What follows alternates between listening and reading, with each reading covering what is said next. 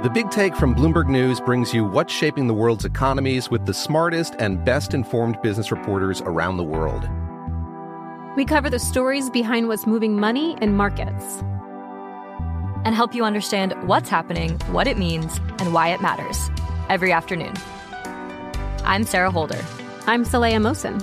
And I'm David Gura. Listen to The Big Take on the iHeartRadio app, Apple Podcasts, or wherever you get your podcasts. I'm Saleha Mohsin, and I've covered economic policy for years and reported on how it impacts people across the United States. In 2016, I saw how voters were leaning towards Trump and how so many Americans felt misunderstood by Washington. So I started The Big Take DC. We dig into how money, politics, and power shape government and the consequences for voters.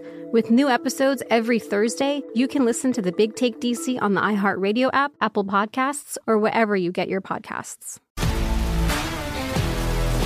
If you love sports and true crime, then there's a new podcast from executive producer Dan Patrick and hosted by me, Jay Harris, that you won't want to miss. Playing Dirty: Sports Scandals. Each week, I'm squeezing the juiciest details from some of the biggest sports scandals ever. I'm talking Marcus Dixon, Olympic gymnastics, Cain Velasquez, salacious Super Bowl-level scandals. Join me on the dark side of sports by listening to Playing Dirty: Sports Scandals on the iHeartRadio app, Apple Podcasts, or wherever you get your podcasts.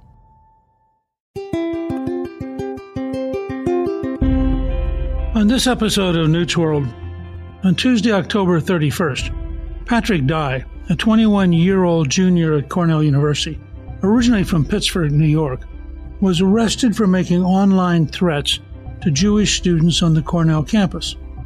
Dye's actions represent an upward trend of the rise of anti-Semitism on college campuses since Hamas attacked Israel on October 7th.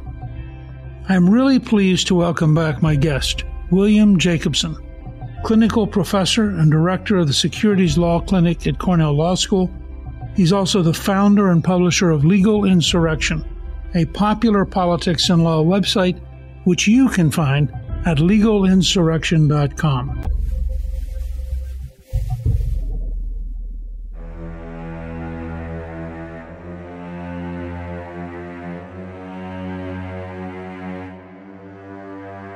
Bill, welcome, and thank you for joining me again on Newt's World. Thanks for having me back.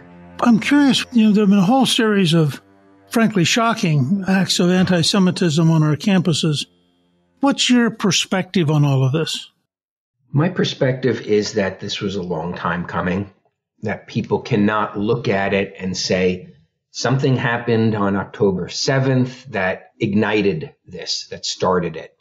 I can trace it all the way back to my days at Harvard Law School in the early 1980s, and I would call it the racialization of education and the racialization of the Israeli-Arab conflict.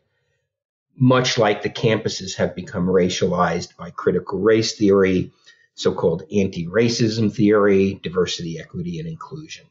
And in that equation, the Jewish students have been left on the sideline, that the conflict is portrayed on campuses as white oppressor Israel, much like they call the U.S. the white oppressor, and oppressed non-white Palestinians. And that over the years, and I've witnessed it at Cornell and I've witnessed it in my website coverage, has metastasized into open anti-Semitism. And October 7 Hamas attack was what kind of bubbled it to the surface, but it wasn't the underlying cause.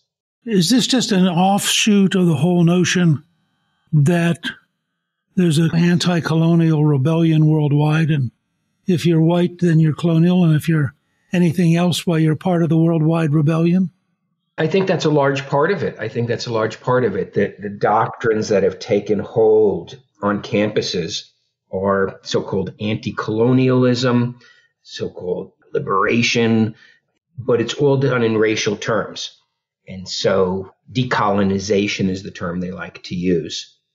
And they portray Israel as somehow uniquely evil in the world. And much like the Iranian mullah formulation of U.S. being the big Satan and Israel the little Satan, they view Israel as essentially a proxy for Western imperialism, for United States.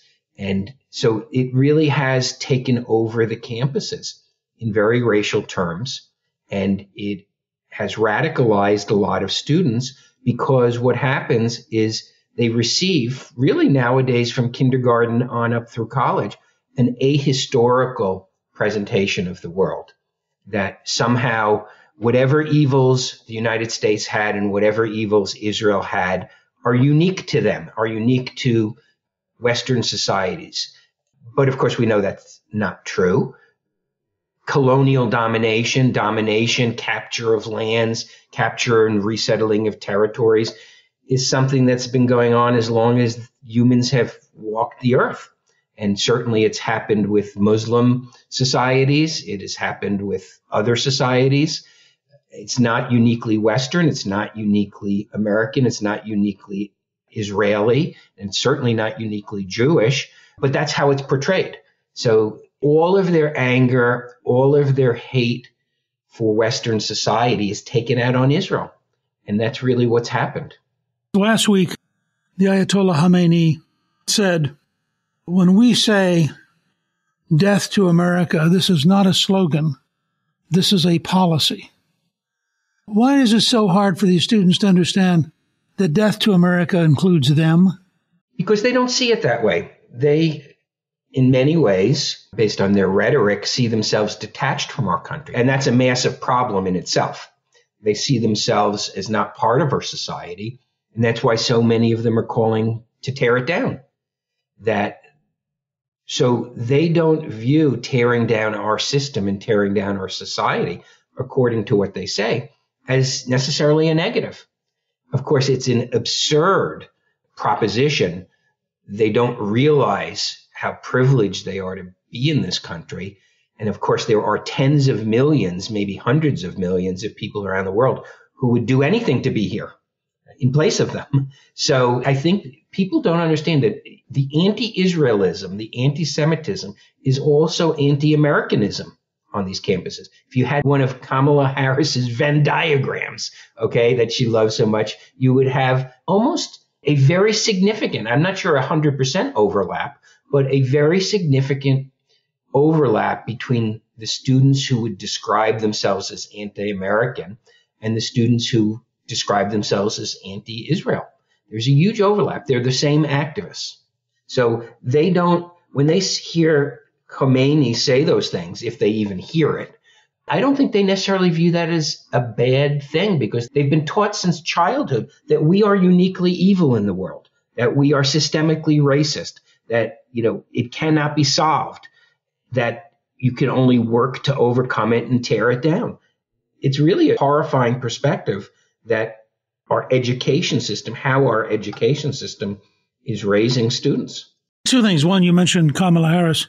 I've noticed that her stepdaughter had raised $8 million for Hamas since October 7th, which is kind of astonishing. Here's the vice president's daughter raising money for an overtly terrorist organization. Yeah, I think she raised it for one of those front groups to provide plausible deniability. So Hamas and other Islamist organizations have a lot of so-called charities around the world. I think that's how she did it. I forget the name of the group, but it's one which I think is known to be affiliated. We've seen this many times in the U.S., and some groups have even been prosecuted for it. Various Islamist charities that are really just front groups, but they have layers of corporate deniability. And I think that's what she's doing. But the question is, why is she doing that? Why isn't she raising money for the International Red Cross? Okay, why isn't she raising money for any of the organizations which, whether you like everything they do or you don't, are legitimate humanitarian organizations? Why would you go to a group with shady connections? And I think that's just another example. I don't know much about her stepdaughter, but it's another example of how people who are college age or in their 20s, maybe now even in their early 30s, were raised very differently than we were raised when it comes to the outlook on the world and the outlook on our own country. There was a FBI report that I think anti-Semitic activities, incidents have jumped almost 400% in the last year. I suspect now in the last 3 weeks it's even more dramatic. And yet the vice president went on TV to explain to us that the great challenge we face is Islamophobia. How can you watch the evening news and conclude that it is the group who have been doing the persecuting who are the ones who are in trouble, and that the people being persecuted must in fact be the ones who are bad? It's almost like the world turned upside down. In a lot of college statements that were issued, college presidential statements after this, which is you had an event on October 7th, which was the single largest mass murder of Jews since the Holocaust, which was done in ways that would make even ISIS ashamed. You know, the mutilation, torture, mass rape, the stories are still coming out, burning of bodies, dismembering of children in front of their parents. I mean, things that are so beyond that these are Holocaust level events, although not necessarily numerically, but in terms of qualitatively, Holocaust and ISIS level events inflicted specifically on the Jewish people because they're Jewish. And almost every college presidential statement that has come out throws Islamophobia into the condemnation of what just happened. Now, why would you do that? Put aside whether you should have efforts against Islamophobia or any other phobia. I noticed there's no efforts about anti-Christian bias, which is much more pervasive than Islamophobia. But why would you do that? Why on this moment of all moments, unique to the Jewish people, done and inflicted upon people because they were Jewish, and done by Islamists, okay, widely cheered throughout the Islamic world? Why in those sentences do you need to throw in Islamophobia? Why are you so incapable of recognizing the harm that was done uniquely to the Jewish people that even for a day, you can't acknowledge that independent of something else? And that's really a problem. I think it speaks to a lot of what's wrong with our societies. We refuse to identify what are the real threats that we face. I can't decide whether it's a moral equivalence problem. We can't talk about one without being balanced, or whether it is a political constituency problem, that there are now enough people who are Arab Americans, particularly in places like Michigan, that the Biden administration really can't figure out how to handle this conflict that is now not just in Israel and Gaza, but the conflict's now inside the United States. I think it's a combination of the two. One, I think it's ideological, the need to draw moral equivalence, the need to bring diversity, equity, and inclusion into everything you do, so you can't decry anti-Semitism, vile acts of violence, without decrying other sorts of hatred in the world. So I think that ideological perspective is part of it, and I think part of it is political. I think that it's not limited by any means to the Arab American community. The progressive wing of the Democratic Party hates Israel. You know, the Squad, Rashida Tlaib, Ilhan Omar, and many other people. There's a significant percentage of the Democrat Party that hates Israel. And I think that's what the administration had to contend with. And by far, it's, secular opposition to Israel. It's not necessarily religious based. And so to me, that's the political angle. If you look at Gallup polling over the years on who do you have more sympathy for, or who do you sympathize with? Now, I don't love the phrasing of that question because sympathy could mean a lot of things, but essentially Democrats are 50-50 now. They no longer have more sympathy, whatever that means, for Israel versus the Palestinians. So the Democratic Party at its base, at its progressive wing, is something that Democrat politicians have to contend with. And I think that's the political angle that's driving it. It puts Senator Schumer in a difficult position because he now in New York has both a very large Jewish constituency and he has an increasingly militant left-wing anti-Israel constituency. And he's trying to dance and not get destroyed in between the two of them. And it's a huge shift from where he would have been 10 years ago. Yeah, and I think people have pointed to him above all else. I haven't tracked what he's been saying, but he certainly hasn't been out front and center. I mean, you know the famous line about the most dangerous place in the world is between Chuck Schumer and a TV camera. Where has Chuck Schumer been the last 3 weeks? Again, I'm not going to say he said nothing, because I'm sure he said things, but this is not the Chuck Schumer we know on almost every other issue, where he makes himself the center of attention and he is the spokesman, dominating the airwaves. He's not been around. And I think in this moment, people are showing their true character. And I think Schumer probably is taking into account his political calculation. I'm not sure why. It's not like he's not going to get reelected. I think he's got a while before he's up again and he's a shoo-in to be reelected. So I'm not really sure why. I think perhaps there are some people in the Senate, some Democratic senators who are in disagreement with him. But I'm not sure why he's in hiding relative to how front and center he should be on this issue.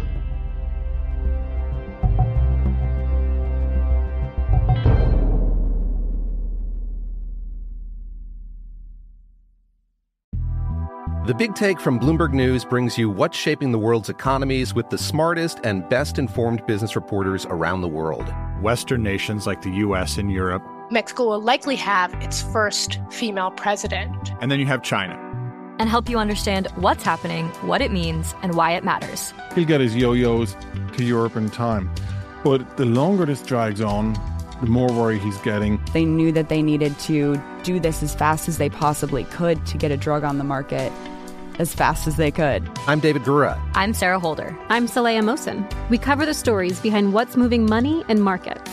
Basically, everyone was expecting, if not a calamity, certainly a recession. But the problem is that paperwork, as our reporting showed, is fake.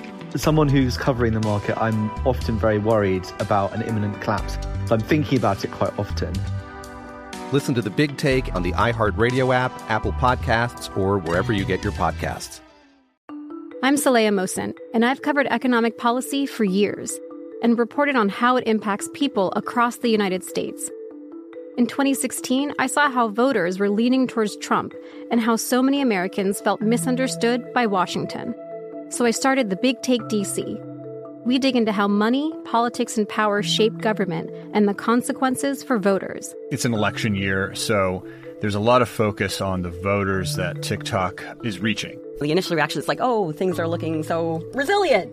I don't want to be too pessimistic, but I just don't see the political will down in Washington right now to change their tune. I think the American electorate has been signaling that it expects a rematch of the 2020 election. These are unprecedented times. With new episodes every Thursday, you can listen to The Big Take DC on the iHeartRadio app, Apple Podcasts, or wherever you get your podcasts. If you love sports and true crime, then there's a new podcast from executive producer Dan Patrick and hosted by me, Jay Harris, that you won't want to miss. Playing Dirty: Sports Scandals. Each week, I'm squeezing the juiciest details from some of the biggest sports scandals ever. I'm talking Marcus Dixon, Olympic gymnastics, Cain Velasquez, salacious Super Bowl-level scandals. Join me on the dark side of sports by listening to Playing Dirty: Sports Scandals on the iHeartRadio app, Apple Podcasts, or wherever you get your podcasts.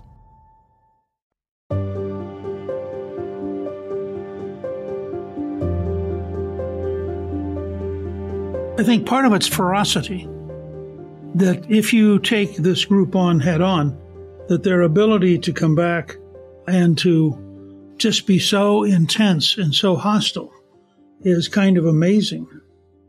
And I think people just flinch from standing up against them. They are very aggressive. We've seen them with their takeover of the Capitol, for which nobody's been charged. Unlike other takeovers of the Capitol, their disruption of congressional hearings regularly. I was just watching this morning the House Judiciary Committee hearing, and there was a Cornell student was among the people testifying about campus anti-Semitism. And that's one of the reasons I watched it, because I knew there was going to be a Cornell student there. And she was interrupted by people screaming and protesting. So they are very aggressive. They take over offices. They take over buildings. They get treated with kid gloves. They are never held to account. So I think it does intimidate people like Chuck Schumer because he knows that there have been protests outside his home in Brooklyn. I think fairly strong protests outside. I think it was 2 or 3 weeks ago. I might be slightly off on the timing, that there were significant arrests of very aggressive protesters outside his home in Brooklyn. So yes, these are dangerous people. They're aggressive people. They think they can intimidate others, and it has an impact on politicians. Congressman McCormick of Georgia, who offered the resolution to censure Congresswoman Tlaib for her anti-Israel comments and I think at one point calling for the destruction of Israel, he announced that his staff was working from home today because they actually had death threats, because that's the intensity of the reaction on the other side. Yeah, that doesn't surprise me at all. We've witnessed this in increasingly vitriolic left wing of the Democratic Party. We've seen it with Antifa. We've seen it with other groups that they are committed to street violence. They're committed to street intimidation. We see them going around in what appears to be a semi-organized fashion, or maybe it's just caught on in their circles, tearing down flyers with regard to Israelis, including children who've been kidnapped by Hamas. So there's something gone very, very wrong on the far left wing of the Democratic Party, which has an enormous potential for violence. I did Laura Ingram's show, and before I went on, she had 5 of the pro-terrorist women members of Congress speaking, and she had them put back to back to back, so you got the full intensity of all 5 of them. And by the 5th one, there was a level of hysteria and hostility that was really startling. I mean, it resembled some of the things I've read about in terms of the pre-Civil War Congresses, where people ended up, getting beaten with canes and what have you. There's a ferocity there that is, I think, very challenging, and which frankly has led me to wonder what we should do about it, both on campuses but also as a country, because as a historian, I find the parallelism with the intensity and the militancy and the organization from 1929 to 33 of the Nazis in Weimar Germany very similar, that you have this emerging group willing to impose its views, people intimidated against standing up against it, not quite believing that it's really means what it's saying, because if you think about what they're really saying, that it's so horrifying that you'd have to deal with them. So let's start with, where you operate, which is the campuses. What would you do to recapture the campuses for civilization? The first thing you have to do is get rid of what is euphemistically called diversity, equity, and inclusion, which is simply a racialization of everything. It is viewing everything that happens through a racial lens and some other identity lenses, but basically it's group identity approach to the world, but particularly a group racial identity approach to the world. It's poisonous. It dominates the campuses. It certainly dominates Cornell, and it has enormous negative implications for the society. If you wanted to destroy our country from within, what would you do differently than set people against each other based on race and ethnicity? I'm not sure you would do anything differently. So first step is what has happened in Florida. Regardless of who someone supports for the Republican nomination, what Ron DeSantis has done in Florida is to defund the bureaucracies. And that, I think, would be a really good step to refocus education on campuses, not just on academics, but to the extent you want to fight hate and fight bigotry on campus, uphold the dignity of the individual, uphold our constitutional guarantee of equal protection, that each person is to be treated as an individual, not as a proxy for their racial or ethnic group. That's how we need to refocus it. That's not going to solve the problem today, but if we did that, I think it would go a long way towards solving the problem with the incoming students on college campuses. So would you cut off federal funding to schools that continue to offer that kind of focus? Yeah, I would. I think that's got to be considered. That's not going to happen, obviously, unless there's a dramatic change in the political structure in Washington. But states can do it also. I would absolutely no federal funding for these DEI bureaucracies. I think that would be a really good step. The faculties at certainly the so-called elite universities and colleges have been completely captured by radicals, particularly in the humanities. And I think that that's something that needs to be addressed. I have been saying for a long time, I do not believe that universities, at least at the so-called elite level, can be reformed internally because there's no internal opposition to help with that reform. If you look at the statistics on how professors self-identify, how faculty self-identify, and if you go back 25 or 30 years, I think the statistics are that as between liberal and conservative, it was about 60-40 liberal to conservative. So campuses always leaned left. But if you look at it currently, it's something like 28-1. And if you look at the youngest cohort, professors who've only been teaching for 10 years or less, something like 40-1. There is no internal opposition left on campuses. I would prefer that outsiders not have to take the lead. I would prefer that campuses could reform themselves, but they can't. So I think federal funding, state funding. How about enforcing state and federal civil rights laws? Because a lot of what happens on campuses is discrimination that violates the law, but it doesn't get enforced. So I think there's a lot of things, but funding, I think, is the key. I think the money is the key here. Do you think that if you were able to defund the DEI efforts, that would lead to a substantial shift in the universities? Yes, it's not going to cure things in and of itself, but it would be a dramatic improvement if those race-based, race-focused, ethnicity-focused, racial lens-focused administrative programming and mandates were eliminated.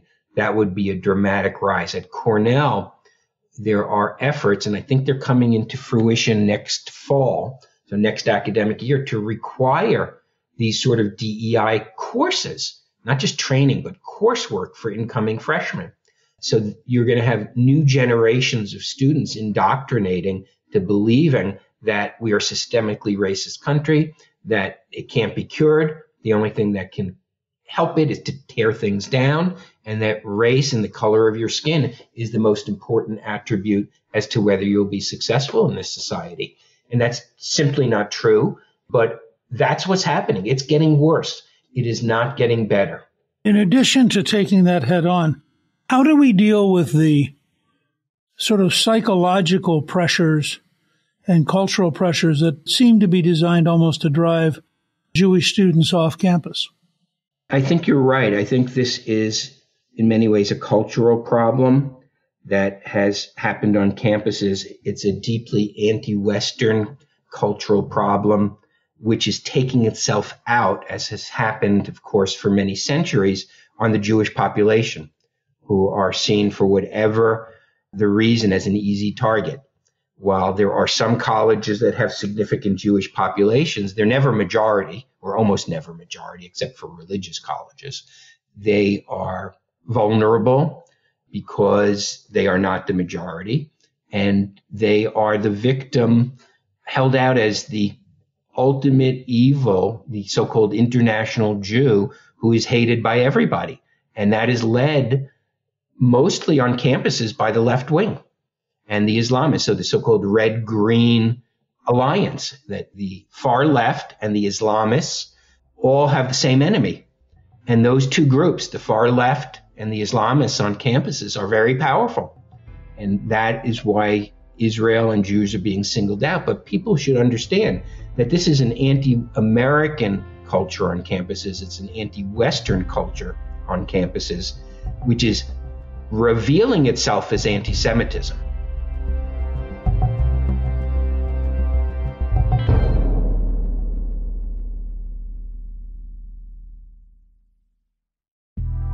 The Big Take from Bloomberg News brings you what's shaping the world's economies with the smartest and best-informed business reporters around the world. Western nations like the U.S. and Europe. Mexico will likely have its first female president. And then you have China. And help you understand what's happening, what it means, and why it matters. He'll get his yo-yos to Europe in time.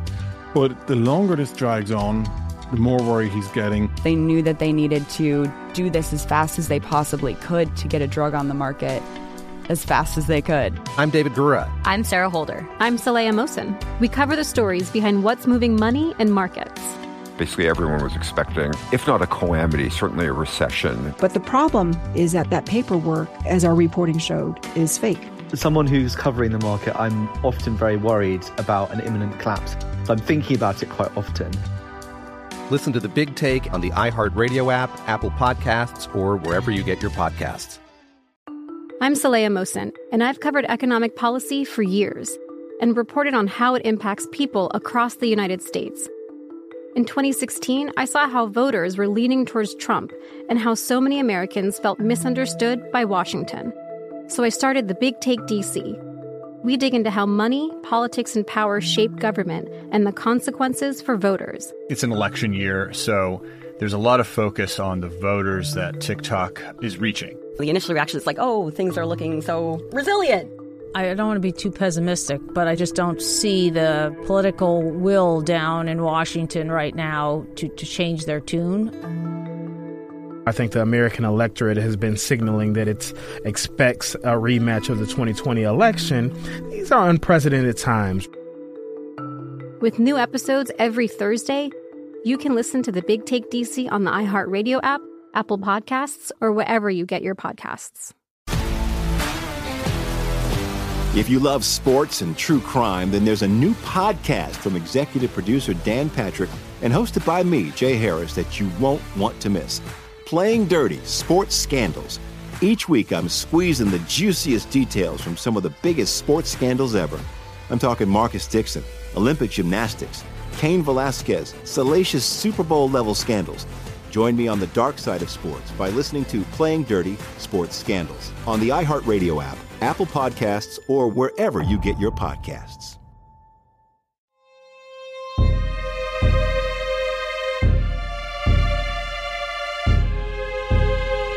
To reinforce your point about DEI's importance, Tabia Lee, who is a former DEI director, wrote in the New York Post, quote, "I saw anti-Semitism on a weekly basis in my 2 years as a faculty diversity, equity, and inclusion director. In fact, I can safely say the toxic DEI ideology deliberately stokes hatred toward Israel and the Jewish people."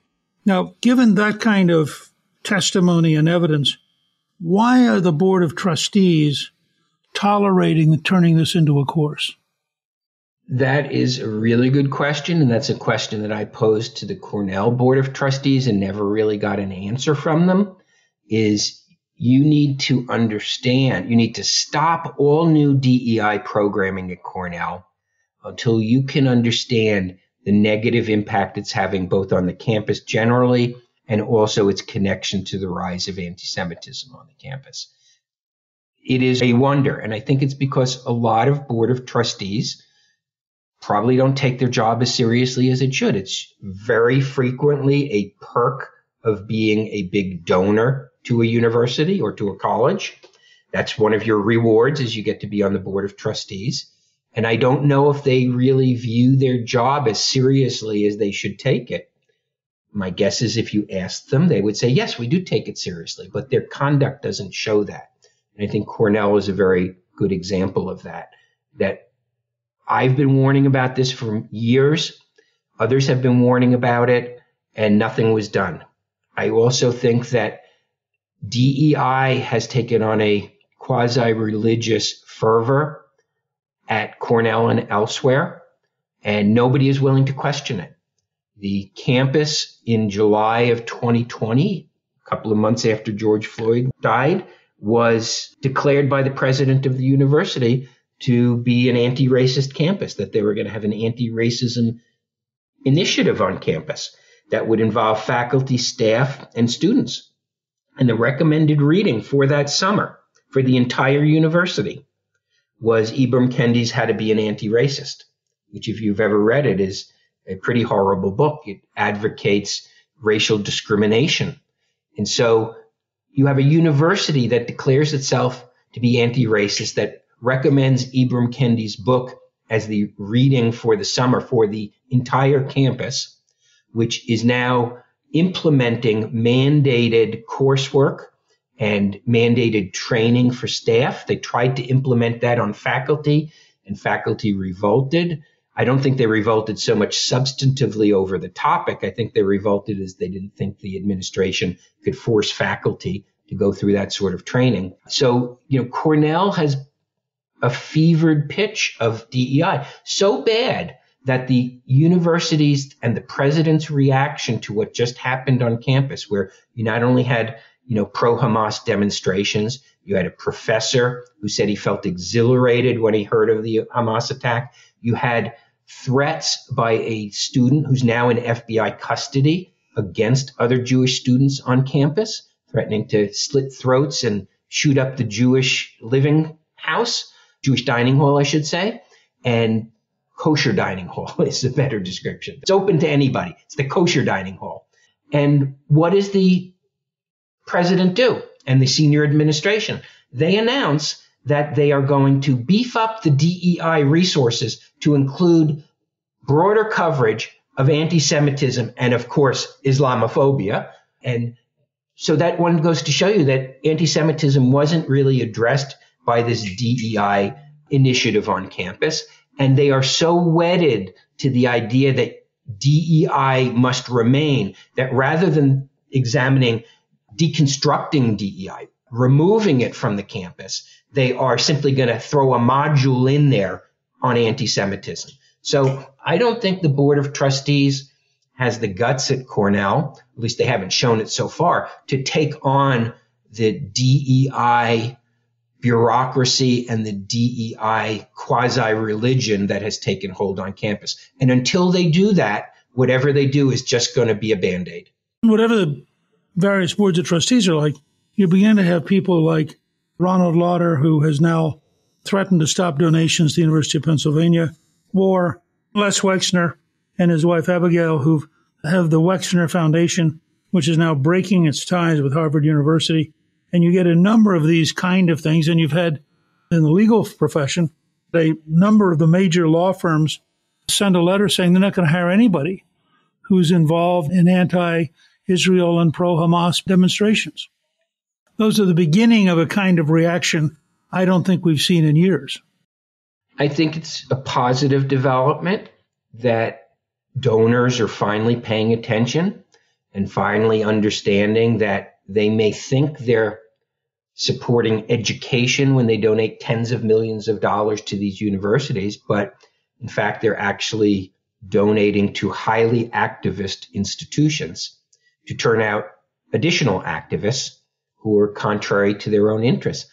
I think it's a positive development. I don't think in and of itself it's going to change the institutional behavior because it's too baked in. And particularly if you look at a Harvard. So Harvard, for example, has an endowment just over $50 billion. That's billion with a B, not million with an M. And so they are largely immune to the pressures of donors. If they never got another donation, they would survive. The donations are not to sustain the operation. It's to put, frosting on the cake. I think these elite institutions largely feel immune to donor pressure. And of course, we also know that foreign funding, there's billions of dollars of foreign funding. If they lose a Ronald Lauder as a donor, they'll pick up an anti-Israel left-wing tech billionaire as a donor, or they'll pick up somebody affiliated with Qatar. So while I'm in favor of these donors becoming active, I don't think we should kid ourselves. These administrators at these elite institutions consider the institutions to be theirs, not to be the donors, not to be anybody else's. Do you think, though, that either cutting off federal aid or cutting off the tax-deductible status would have a bigger impact? Oh, absolutely. I mean, the numbers would just dwarf whatever the donors are donating. That, federal funding is just massive. You may recall, it was a long time ago, and it ended up in a Supreme Court decision. Harvard Law School would not permit military recruiters on campus. And Congress passed a law saying that you can't get federal funding if you don't treat military recruiters on equal footing with other recruiters. And it went up to the Supreme Court, and the Supreme Court held that that law was constitutional. And so Harvard was faced with the loss of federal funding, not just for Harvard Law School, but for the entire university. So they backed down. Yes, federal funding is so massive that if that were to be put on the line, I think that would change institutional behavior dramatically. I want to tell you, I'm very impressed with your courage, because you must face a fair amount of pushback from your colleagues and from your administrative leaders to take the stand you do. Has it made you particularly uncomfortable to speak out like this? When I was hired, I was non-political. If you'd Googled me in 2006 and 2007, you would have found that I was a lawyer in private practice. I won this case. I lost that case. Never political. I got hired at the end of 2007. It was really the 2008 campaign, Obama versus McCain, that got me political. And I started my website in October 2008, a year after I started at Cornell. And within 2 to 3 weeks before the end of October, I was already getting the nasty grams and the hate mail, emails to the university. How dare they have someone like me on faculty? Only because I was supporting McCain, and I was pointing out that Obama's got some problems here.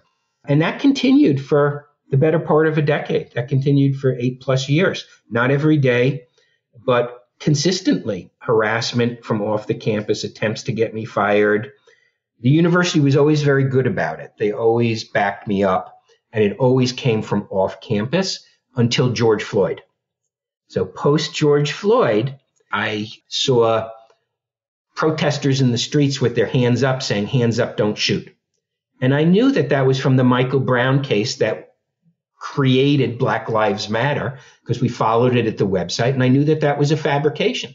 And Michael Brown was not shot with his hands up saying, "Don't shoot." He was shot because he punched a policeman in the face and tried to steal his weapon. So I wrote a post that I'd written many times before saying, hey, all you people are marching, hands up, don't shoot. Do you realize that's a fabricated narrative from the Michael Brown case, and that the Obama Justice Department investigated and found there's no credible evidence that Michael Brown was shot with his hands up saying, "Don't shoot." And people lost their minds. Okay. Then the complaints came from within the building, and there were attempts to get me fired, petitions to get me fired. 21 faculty members denounced me. 15 student groups declared a boycott of my course. But I didn't back down. I got a lot of outside support, and they didn't end up firing me. But yeah, it's been uncomfortable. I don't have a huge amount of contact with my colleagues since they signed a letter denouncing me. But I am one of the only people on Cornell's campus who speaks out contrary to the prevailing narrative. And there's a price to pay. And what happens is people just end up leaving. They don't wait to be fired. They just say, why should I live in an environment like this? And I understand that. It's a question I ask myself all the time. And that's why there are so few conservatives left on campuses, because they make a life decision that this is now not how I want to lead my life. And they're not hired anymore. And so, yeah, it's been a difficult road, but I wouldn't be on your show, talking if I didn't speak out. And I would hate to be somebody just sitting on the sideline fuming, about what's happening without trying to do something about it. I think people who've never done it underestimate the level of courage it takes to actually stand for your beliefs when the society around you is deeply hostile. And I commend you for having the courage to do this. I think it's really important, and I think people like you around the country are sort of a little bit like the Minutemen at the beginning of the American Revolution. You're the standard bearers for freedom in a way that is really, really important. And I hope that to a little extent, this particular podcast encourages you to believe that what you're doing is worthwhile and is a contribution to the survival of America and the survival of freedom within the rule of law under our Constitution. I want to thank you for joining me. I think our listeners are going to find this fascinating and very, very timely conversation. And I hope they will go and take a look at your website and take a look at your writing as it evolves over the next few years. So, Bill, thank you very much for being with us. Great. And thank you for having me on. I appreciate it greatly. Thank you to my guest, William Jacobson. You can learn more about the rise in anti-Semitism on college campuses on our show page at newsworld.com. Newt's World is produced by Gingrich 360 and iHeartMedia. Our executive producer is Garnsey Sloan. Our researcher is Rachel Peterson. The artwork for the show was created by Steve Penley. Special thanks to the team at Gingrich 360. If you've been enjoying Newt's World, I hope you'll go to Apple Podcast and both rate us with 5 stars and give us a review so others can learn what it's all about. Right now, listeners of Newt's World can sign up for my 3 free weekly columns at gingrich360.com/newsletter. I'm Newt Gingrich. This is Newt's World.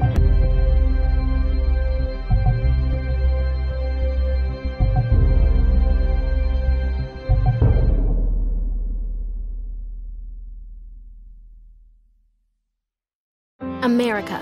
We are endowed by our Creator with certain unalienable rights: life, liberty, and the pursuit of happiness. At Grand Canyon University, we believe in equal opportunity, and the American dream starts with purpose. To serve others in ways that promote human flourishing and create a ripple effect of transformation for generations to come. Find your purpose at Grand Canyon University. Private, Christian, affordable. Visit gcu.edu. The Big Take from Bloomberg News brings you what's shaping the world's economies with the smartest and best-informed business reporters around the world. We cover the stories behind what's moving money and markets, and help you understand what's happening, what it means, and why it matters every afternoon. I'm Sarah Holder. I'm Saleha Mohsin. And I'm David Gura. Listen to The Big Take on the iHeartRadio app, Apple Podcasts, or wherever you get your podcasts. I'm Saleha Mohsin, and I've covered economic policy for years and reported on how it impacts people across the United States. In 2016, I saw how voters were leaning towards Trump and how so many Americans felt misunderstood by Washington. So I started The Big Take DC. We dig into how money, politics, and power shape government and the consequences for voters. With new episodes every Thursday, you can listen to The Big Take DC on the iHeartRadio app, Apple Podcasts, or wherever you get your podcasts.